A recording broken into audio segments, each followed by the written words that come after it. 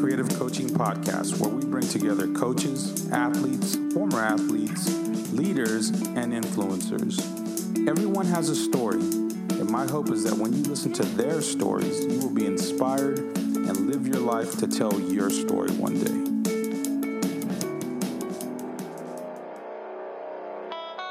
Today's guest is Brandon Chambers. Coach Chambers is an assistant coach at Texas Southern University. We talked to him today about leading from the front, being built from failures, and how actions truly speak louder than words. I hope you enjoy this podcast and you look to get better every day. Welcome to the podcast, Coach. I appreciate it. Thanks for having me on, Mike.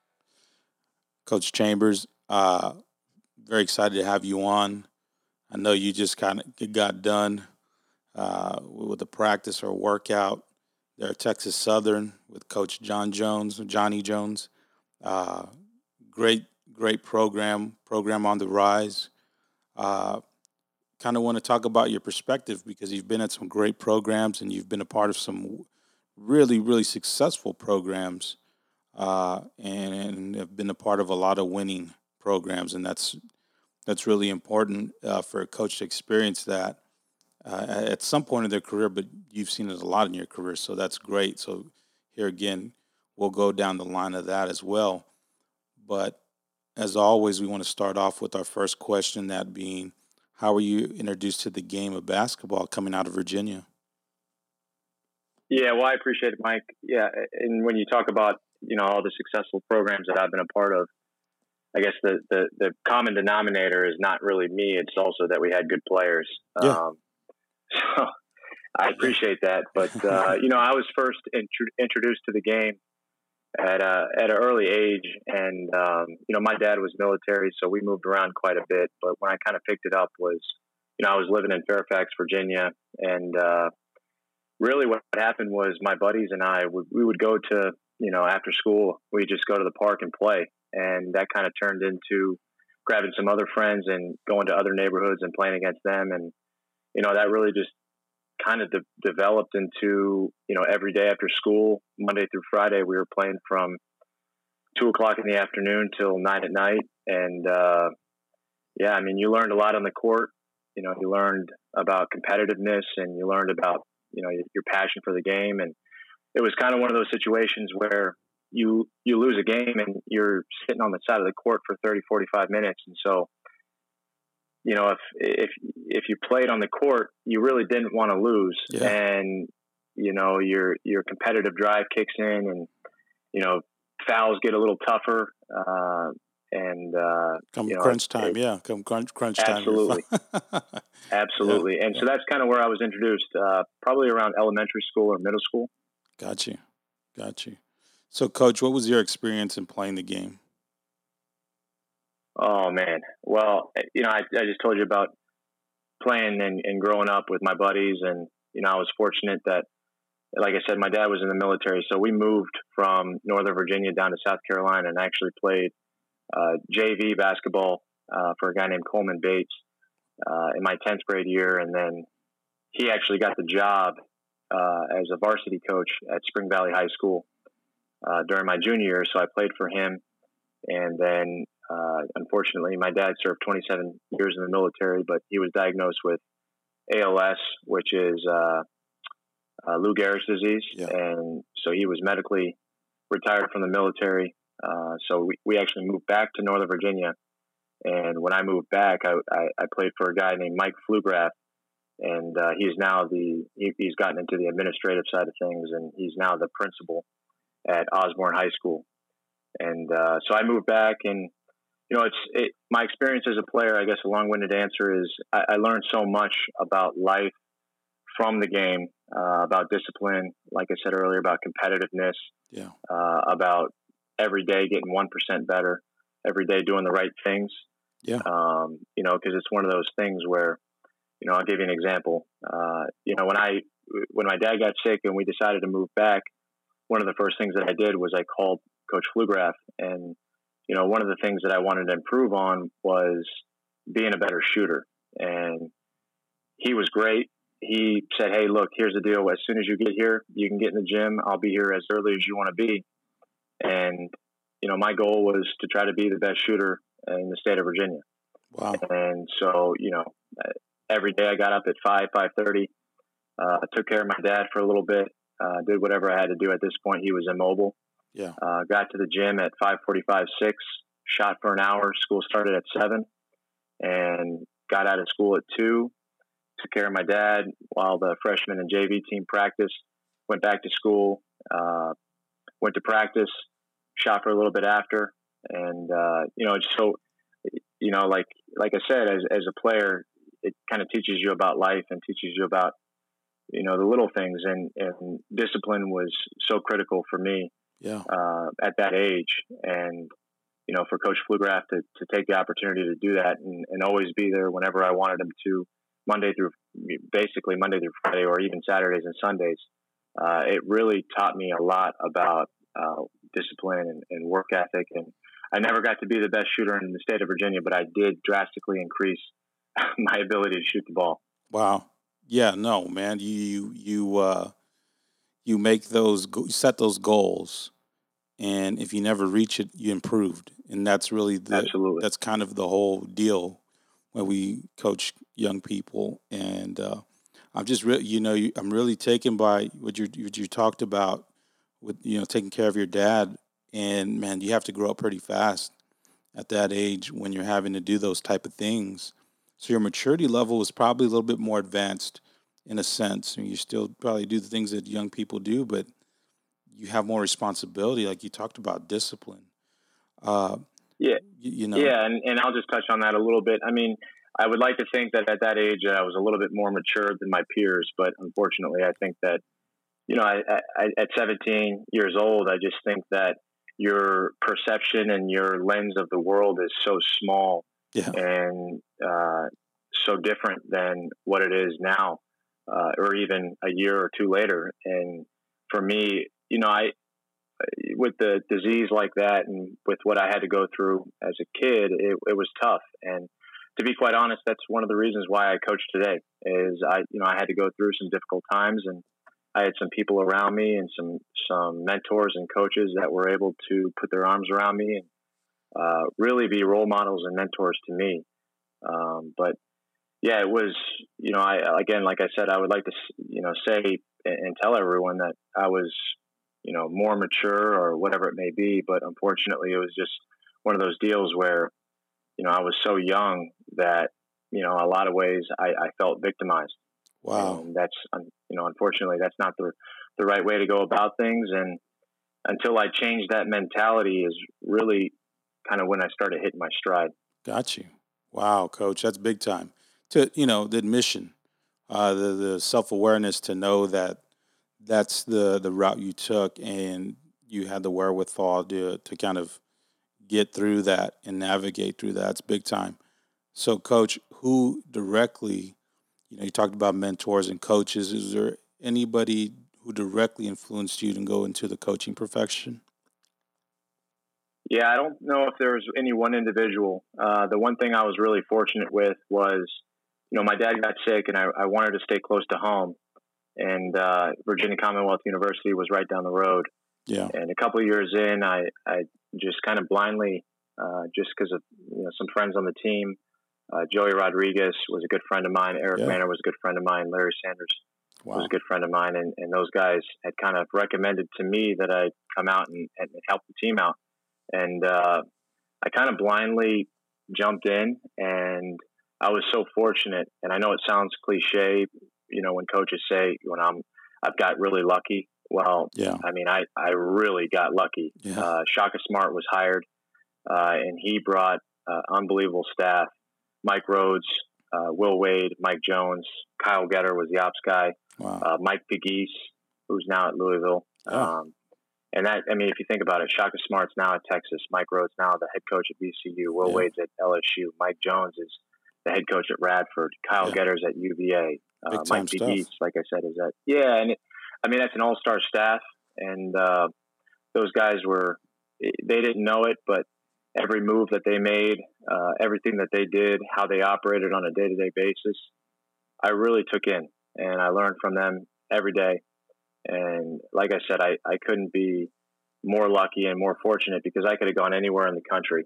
Yeah. Our first year, we ended up winning the CBI national championship, and then our second year, Coach Smart's second year, he led the team to a Final Four. Yeah. And again, when I say I'm the luckiest guy, in the coaching business, to be a student manager and kind of blindly jump in with 2 feet and to go to a Final Four, I mean, it just, you can't even dream of that stuff. No, definitely can't. And it was one of those things, like you said. It's not necessarily luck. It's you talked about your friends kind of getting you to do that, and maybe pressuring you a little bit to do it. Man, those are the best kind of friends to have in the world, man. Like, it's just this sense of family. Like, they're taking care of you, whether you knew it or not. Maybe they sensed something great was about to happen. Maybe they didn't. But man, what a great experience altogether. You really can't ever replicate that. You hope to, but for it to be your first experience at the college level with the program, that's invaluable, Coach, and that's great.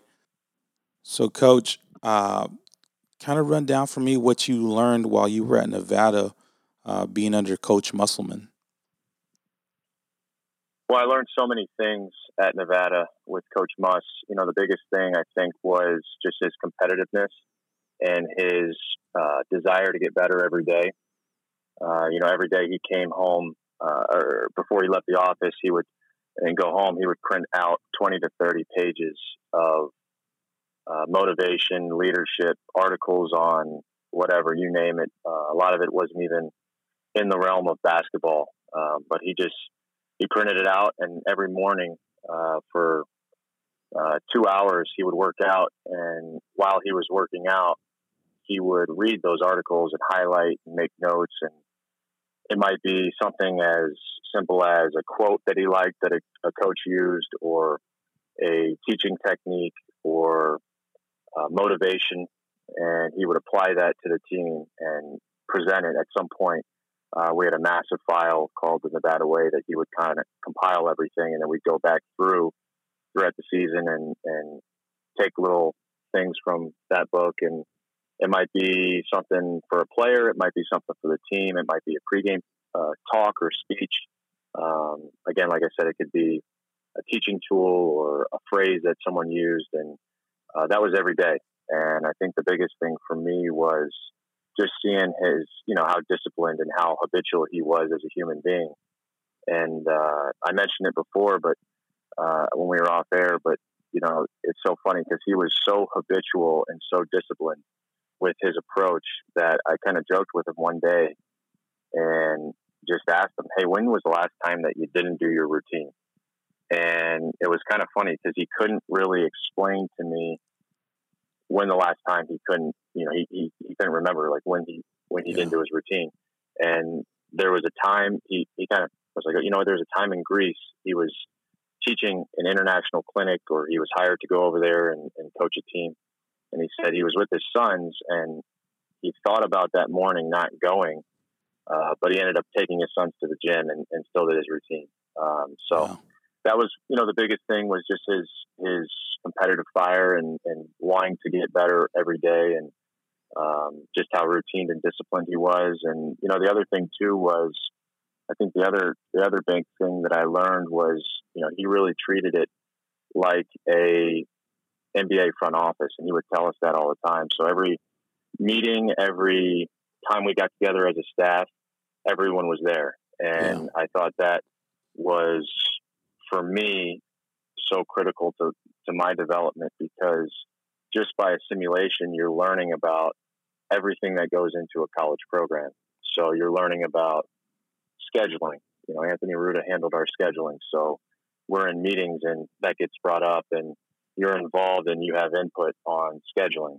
When recruiting gets brought up, whether it's Dave Rice, Ron Dupree, Gus Argenal, Brandon Dunson, Johnny Jones, when you're involved in a recruiting meeting and that gets brought up and we start discussing the roster or discussing certain players, you have input or you learn from just being in the room and hearing those guys talk about those things. And, one of the things with Muss was, and he was kind of at the forefront of it with guys like Fred Hoiberg, was the transfer market. And, Yeah. he was so good at, and it was really cool to be in those meetings again and see how he went about recruiting and how he evaluated players, and just his ability to watch film and look at the analytics, because he was huge on analytics, and see, okay, will this guy fit into what we want to do?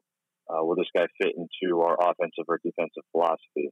And everyone had input, and it was really cool to kind of learn about that and see it and be a part of it. And again, you learn just by being assimilated in the program. So I guess the two biggest things were, number one, the competitive fire that he had every day, and being present every day, not taking a day off. And then two, just being involved in all those conversations and meetings, and sitting down as a staff, and you just learn by being in those environments, and again, by just assimilation.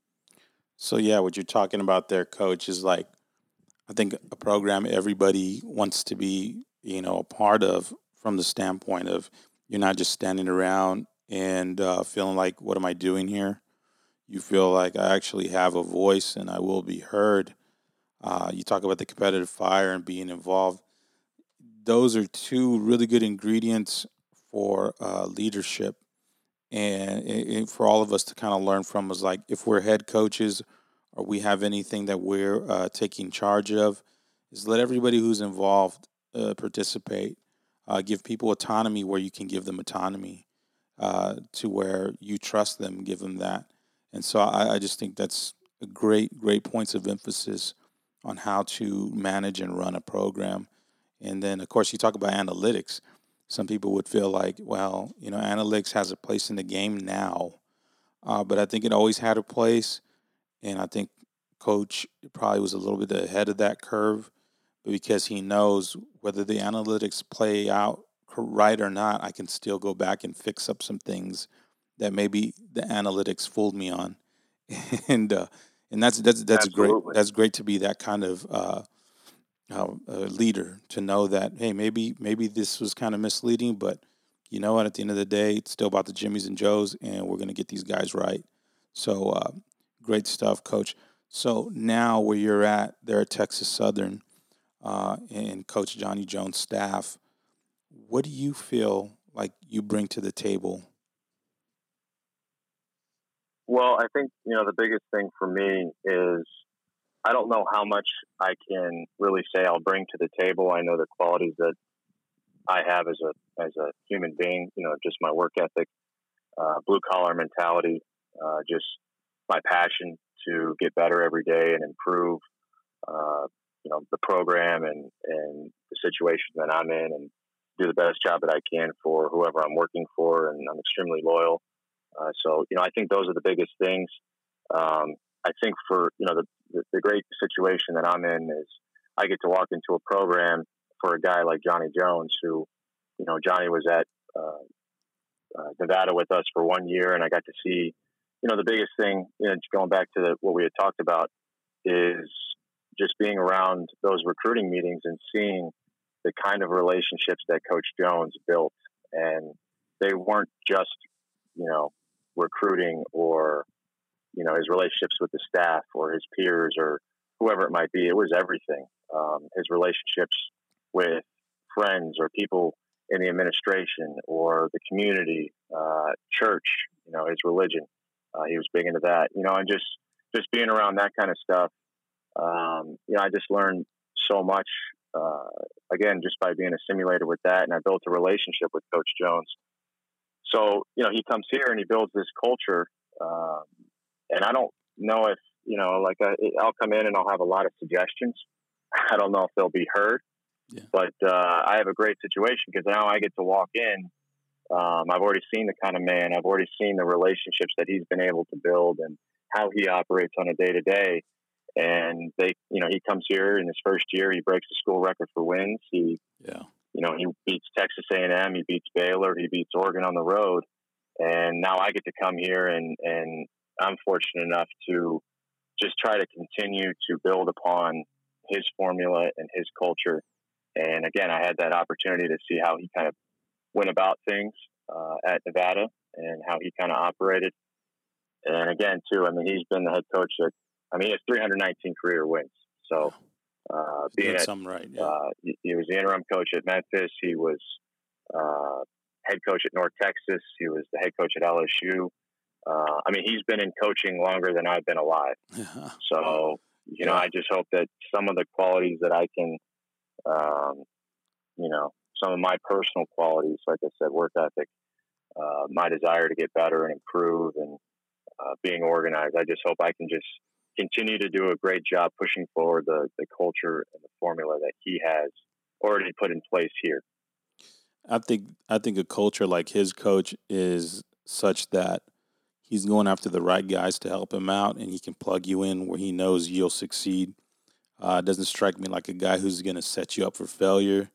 And the success that you guys have already had last season and are going to continue to have, I think that just speaks that, he brings people in so that he can build upon those successes. So, yeah, great coach, a lot of experience, and a lot of know-how. I've heard nothing but good things about him, and I'm sure this upcoming season is going to be one for the books again. So, Coach, how important, we talk about every day, we're in practices, we're in workouts, and we're talking, and we're saying things to players, and we're hoping that they're retaining the information and applying the knowledge and doing everything that they can, not to make us happy, but to really follow the keys here again to success that we're giving them. But when we say things like, are to the effect of to have character, to walk the way we want to be perceived, live the right way, do all these great things, how important are the actions behind it? Because a lot of times we talk the talk, but do we walk the walk? I really think that's something that, here again, young guys are paying attention to. How important is that to you? I think it's huge. The big thing I think is we're a society built on words and not actions. Yeah. And I think as coaches, we don't realize the influence or the power or significance that we have on the people around us, whether it be your own staff, whether it be your peers or colleagues in the business, or your own players. And I think, unfortunately, not just coaches, but as people, it's just, it's again, it's like the cliche that actions speak louder than words. And we're a society that is built on words. We have a tremendous influence around the people around us. And again, I know it sounds extremely cliche, but actions do speak louder than words. Yeah. And, I think, I was actually just I was just texting with Coach Shaka Smart at University of Texas. And I just sent him a note saying, hey, I'd be in Austin this weekend. And, he was asking me about how I was doing and asking me where I was at. And I said, Coach Johnny Jones had hired me at Texas Southern. And at the end of it, I just said, hey, I just want to thank you so much for being a mentor and all of the lessons that I learned from you, not even by him sitting down and having to tell me or teach me certain lessons, just by following what he was doing on a day-to-day and just watching how he operated and how he handled his business or how he handled his team. And I just saw, things done the right way. And I saw so many things in a program done the right way, or as a man done the right way. And I've been so fortunate. We talked about Johnny Jones. He's been a mentor of mine. We've talked about Kevin Sutton before. And just following those guys and seeing how they operate on a day-to-day, you learn by, I think, what you see, and you almost want to emulate that. And so I think your words, if you can back them up by actions, are so important, because it's one thing if you say something, but if you can follow it up with an action, I think it gives you a lot of it just shows your truths. It shows your Yeah. foundation as a person. And there's a great quote that, I just read the other day and I love. It's, be great in act as you are in thought. And it's by Shakespeare. And Wow. I think that's so important. And he goes on to say, if to do were as easy as to know what we are good to do, chapels have been churches and poor men's cottages be palaces. And so I think it's just, Wow. we say so much in life, but, or we say as a society, hey, I want to lose weight, or, hey, I want to get better at time management, or, hey, I want to do this, or, hey, I want to do that. I mean, New Year's resolutions every year, there's millions set and millions that fail. And I just, as a person, I think your path through life and your path through your career is going to be defined from not just what you say, but also how you follow up what you say with your actions. You bring up, that's a great point. When you're talking about what people say they're going to do, it kind of hits on a book that I've just picked up and getting into now, Raise Your Game by Alan Stein Jr. And it's just really important to have success in life, to really apply that knowledge to get forward, moving forward, I should say, and not just talk about it. So great points, Coach. So one thing I want to talk about that I think is really important as coaches, as leaders, as mentors, as people who kind of view ourselves as maybe not, we never see ourselves perfect, but we know we have some tools that we can use in our toolbox, and there's best practices always that we can get to, but sometimes there's feedback, and then there's criticism. How do you process both of those, both feedback and criticism? I think the first thing is your mentality towards it. And I say that because, I mentioned when I was younger that I went through a period in my life where I felt victimized. I felt like, oh, why me? Or, the world owes me now because I've been through this unbelievable thing with, Yeah. my father getting sick and having to deal with that. And for me, it was hard because then from that point, when I was in that stage or, maturity or growth process, that everything that it could be a good friend or a family member telling me, or trying to help guide me in life, I think I struggled with feedback and criticism because it just, I had this mentality that I was victimized. Yeah. And, and so I had to really learn some hard truths. I had to really go through some tough situations and trials and tribulations in my life. And it helped shift my paradigm and helped me get to a place where I feel like now I'm in a great situation where feedback and criticism, I've talked to you about it before, but I'm a person built on feedback and criticism and failure. That all of those experiences that I've been through before, it's really only a failure if you don't learn from it. And to take criticism or feedback, take the tone out of it and really try to find the lesson in everything you do. Yeah. Or everything that, someone may try to help you and give you advice or whatever it might be to get better. And, it's part of that paradigm shift of my thought process, going from, dealing with my father and all that to where I am now, was just really a lot of humility and knowing that I don't know everything. Yeah. One of our assistant coaches, it's funny, we were talking the other day about a player and would we want to coach that kind of kid? I think it was a recruit that we were at a camp, and he was, saying, the problem with that guy is he doesn't know anything, but he thinks he knows everything. And I thought it was so funny because, and he's like, and he even is so funny. He's like, I should quote that, I should be. And so we were kind of joking about it, but it's the truth. It's, you have to have so much humility to be able to accept and understand where feedback and criticism is coming from, and really try to utilize the message to get better. Yeah. And another quote that again, I'm a big quotes and motivation guy. And I try to find something, every day with a quote. And, one of the ones I just posted was, the trouble with most of us is that we would rather be ruined by praise than saved by criticism. Yeah. It's like Very true. so many people in life want to hear how good they are.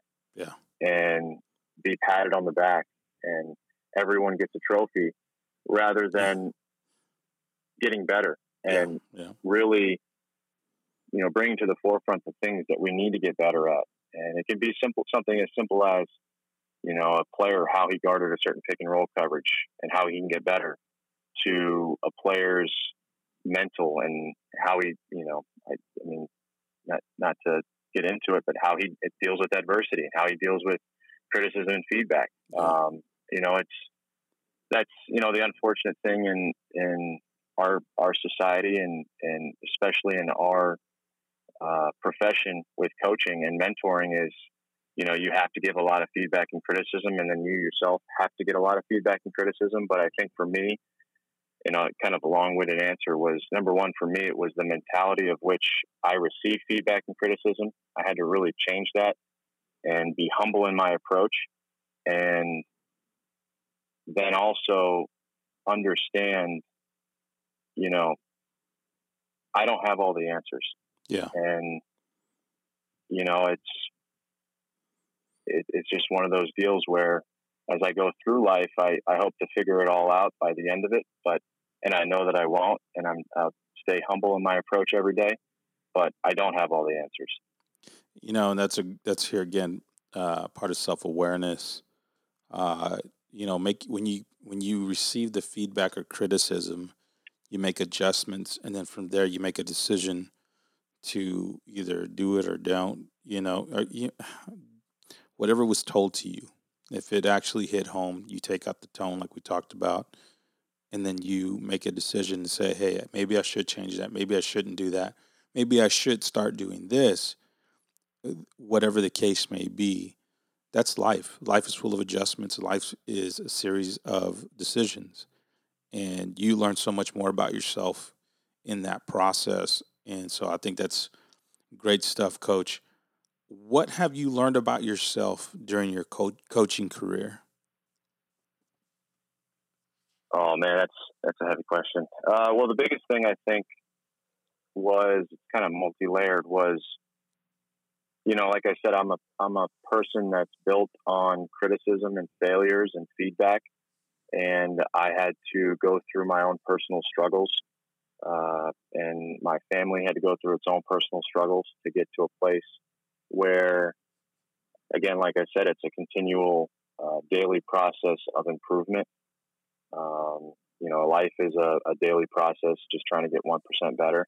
Yeah. And I think, again, like the biggest thing, not to keep harping on it, but humility is so important.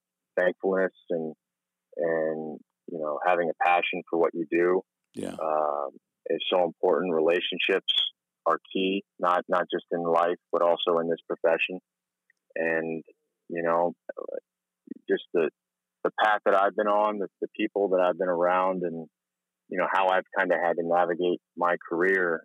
I think the biggest thing is that not only the relationships that I've been able to have come into my life, but also the impact of those relationships and how each person has helped shape or define who I am as a person, my thought process, how I operate on a day-to-day as a man, how I operate as a coach, and, how impactful that has been for me, just being mentored, and then also, twofold, mentoring my players or coaches or people in this business. Wow.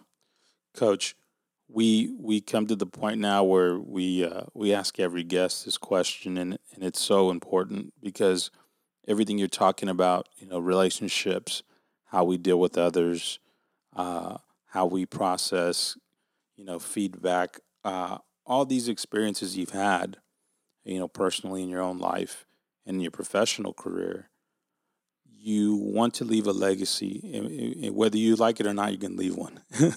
And so I think to myself, we always need to reflect on what are we doing right now to set ourselves up for a really good legacy. So, kind of in that reflective mode, or looking forward, what would you want your legacy to be when your career is all said and done? I think the biggest thing for me is that I want my legacy to be bigger than wins and losses. I've been really fortunate to be a part of some really, really good teams, and I know I said it at the beginning that I've been really lucky because of the people that I've been around or the teams that I've been a part of because of the success that we've had. With VCU going to a Final Four or being at Nevada and going to a Sweet 16. Yeah. But I think for me, it's a bit bigger than that in my career, and I just want it to be more about just the impact that I had on people's lives rather than the wins and losses. Like John Wooden said, a good coach can change a game and a great coach can change a life. Yeah.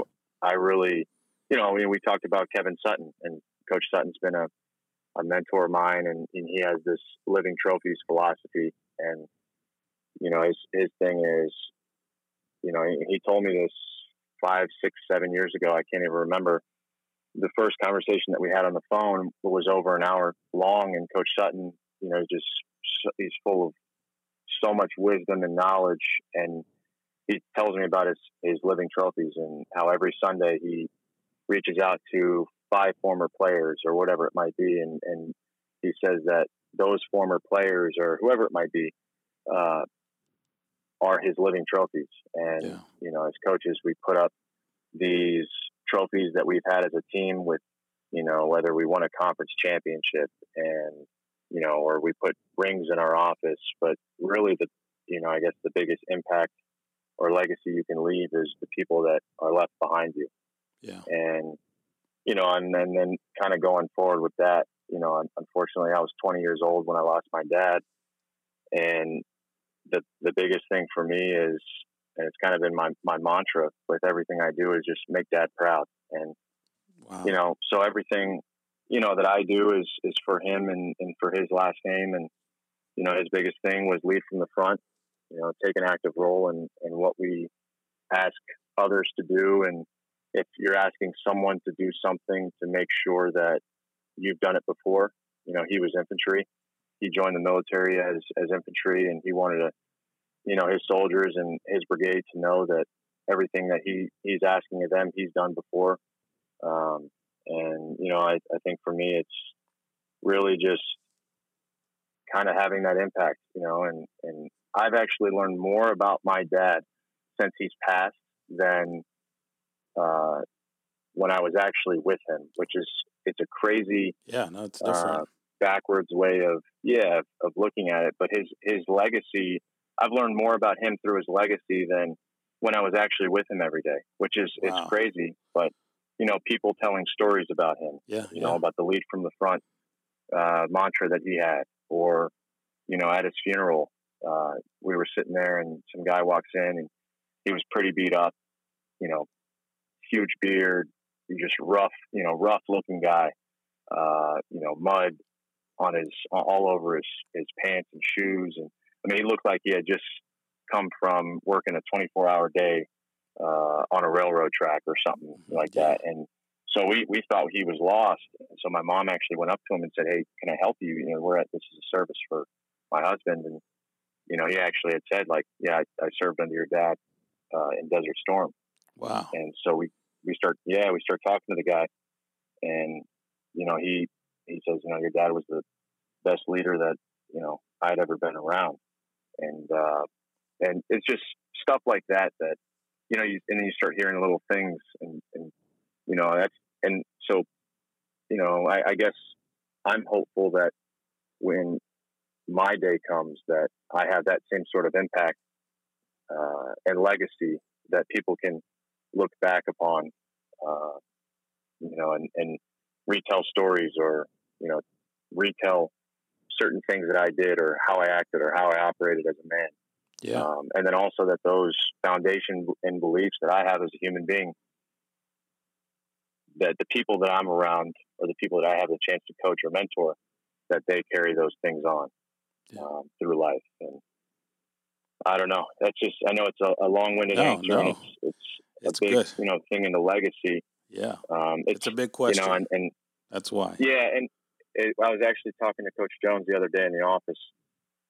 He was getting ready to do a speech, and I think as a coach, it's so funny to look at it this way, but he was doing a speech for a hospital. His brother is a minister and works in a hospital, and so he asked Coach Jones to come in and talk to him. And Johnny was telling me about, he has a kind of a nugget that he likes to say in speeches. And he says, do you know the definition of a coach? And so I'm thinking, like every young coach or any coach really, it's someone who coaches a team or coaches a group or unit. And, and so he goes, no, actually the definition when the word coach got brought up was in the 15th century. It was used as a carriage to take people of importance to a destination. Yeah. And so I'm like lost at the time. And so I'm like, okay, well, I get it. How does that get to now where we're at now? And he goes, well, the people of importance are now your players or the people that are around you. Yeah. And I just thought that was so powerful. Yeah. And so as a coach, I just hope I leave that kind of legacy when it's all said and done. That's big time, Coach. I appreciate you sharing that with us. That is phenomenal background and history there, and just how you tied it in. Good stuff, Coach.